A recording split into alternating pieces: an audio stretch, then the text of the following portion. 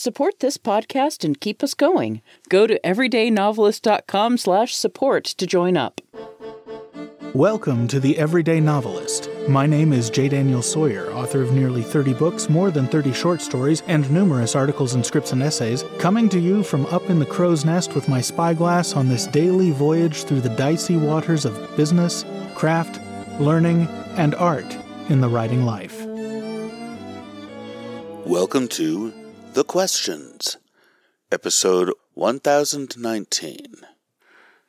We hear today from Nicole, who asks, So, what is the everyday novelist's origin story? You probably have the story in your archive somewhere, but I don't think I've heard those episodes yet. Was there a key encounter or encourager? Way back in the mists of ancient time, I think it was about 2002. No, it must have been 2004. No? Okay. This isn't when the podcast started, but this is when the seed got planted. Okay. About 2004, we decided, both Kitty and I, because I hadn't successfully written a novel since I was a kid, and Kitty was interested in trying out writing. We went to a write-in at Central Perk in Berkeley for NaNoWriMo, and the guy that founded NaNoWriMo, Chris, whatever his name was there. And I got to talking to him, and I asked him about why he chose, particularly I was interested in why the hell he chose November, which is the month with Thanksgiving in it, and it's a short month on top of it. And he said, well, I figured if I could do it in November, I could do it any time. And I thought, well, that's kind of cool.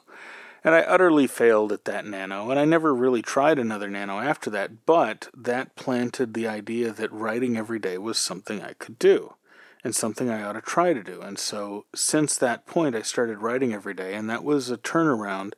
To start off with, I did several screenplays, and then I started then I did a couple nonfiction books, and then started jumping back into novels and short stories after a couple of years of taking time off from those. And it was just one of those really important things, and I always had it in my head, someday I want to pay this forward, because this idea was really, really useful to me at the right point in my development. Well, come around 2015, it must have been. Yeah, 2015. Fall of 2015, I had just done... No, I hadn't just done a novel in a month. I was contemplating doing a couple novels in a month because I had just done I had a really prolific year. I'd done 3 or 4 books, and I was in the middle of my 5th for the year, and I thought, it would be fun to do a walkthrough, just a 30-day walkthrough for new writers, giving them advice on where you are at every point in the book, because I'd done enough books by that point. I think it was 10 or 15 books in. Of professional level fiction, which meant I was about 12 or 15 books in general. I was 10 or 15 I was 10 or so books in, and I had documented for myself my process. I'd written a lot with Gail when I lived in the Bay Area, and we had worked out the creative rhythm of storytelling. We knew that there was these lull points at 1/3 and 2/3 that were really, really difficult to get past. We knew about the interminable climax ramp, all the weird things that we both consistently ran into at different points in the books. So I decided that a walkthrough, just a 30-day podcast, because I loved podcasting and I wanted an excuse to get back in the booth because I'd let my fiction podcast go dormant because it just took up too much time. I wanted an excuse to get back on the horse podcasting-wise, and this seemed like a good way to do it. It would be time-limited, it wouldn't take up my life forever, and I could just do a quick series, be done with it, and go. It could be 5 minutes every day. And so I wrote up copy for a 30-day walkthrough. And the first 30 days of The Everyday Novelist, actually 34, because there's a pre-show, and then there's 3 or 4 what do you do now that you've written the book episodes. Those were all scripted, and I was just reading the script. And I got to the end of it, and I said, okay, bye-bye, thanks for coming around. And people started sending notes. And, questions for follow-up. There were a couple or 3 follow-up days, and then someone sent me a letter, and it was actually Mel Todd, sent me a letter saying, please don't stop. This is keeping my writing alive. My husband just died, and I'm desperately trying to get through it, and I need you to keep going. And I read that letter on the air, and I said, okay, well, if you guys want me to keep going, you have to send in questions, because it is exhausting to come up with topics, and I just can't do it, and I won't. And I let it sit, and within 3 or 4 days, the questions just started coming in. And they kept coming. And I said, I'll keep doing it as long as you keep sending questions. And that was about February of 2016. Mm-hmm. And it's now April of 2022. And they're still coming.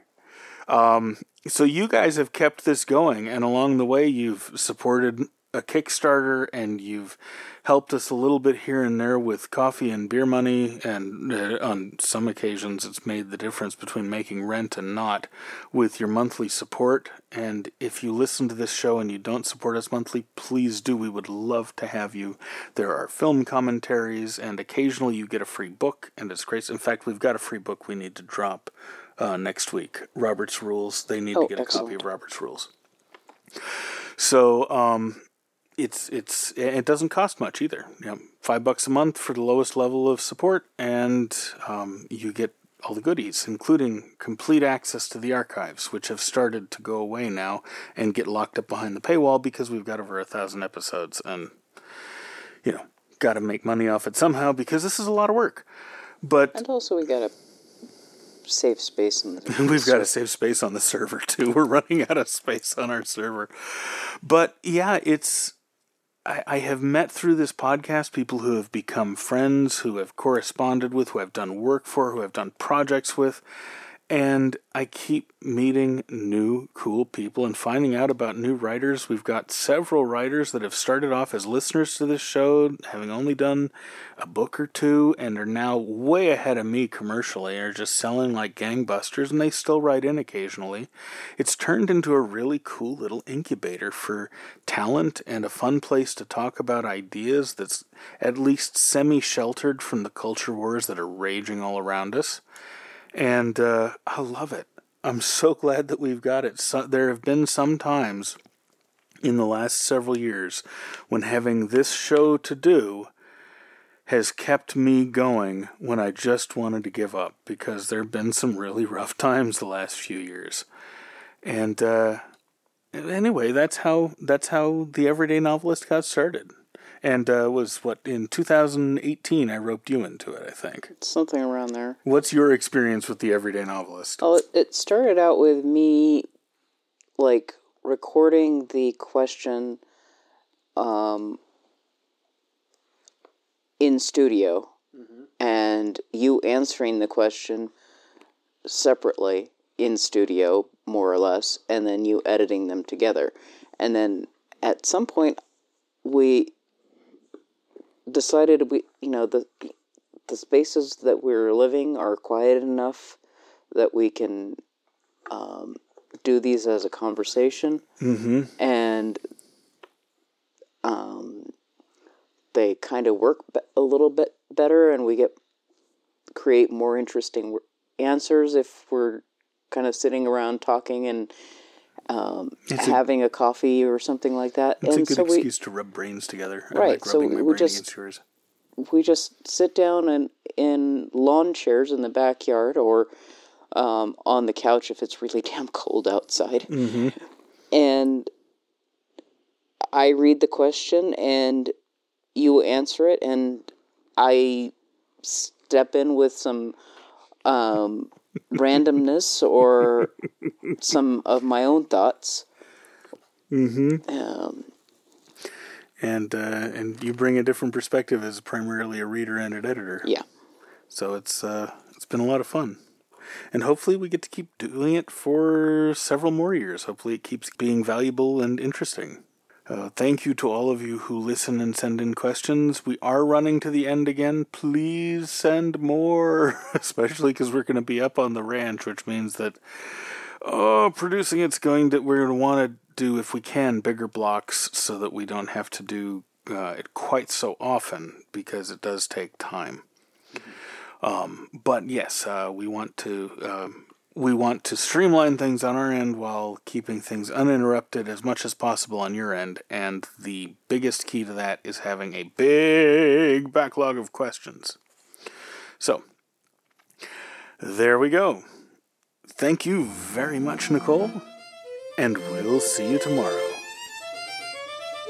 The Everyday Novelist is written by J. Daniel Sawyer and presented by J. Daniel Sawyer and Kitty Nakian, and is produced by Artistic Whispers Productions, Incorporated. The text is copyright 2021 J. Daniel Sawyer, and the production is copyright 2021 Artistic Whispers Productions, Incorporated. This podcast is released under a Creative Commons Attribution Non-Commercial No Derivatives license, and all other rights are reserved to their respective owners. Join the conversation. Submit a question, leave a comment, or a creative death threat. Or find me at jdsawyeronminds.com or hit me at feedback@jdsawyer.net. We can't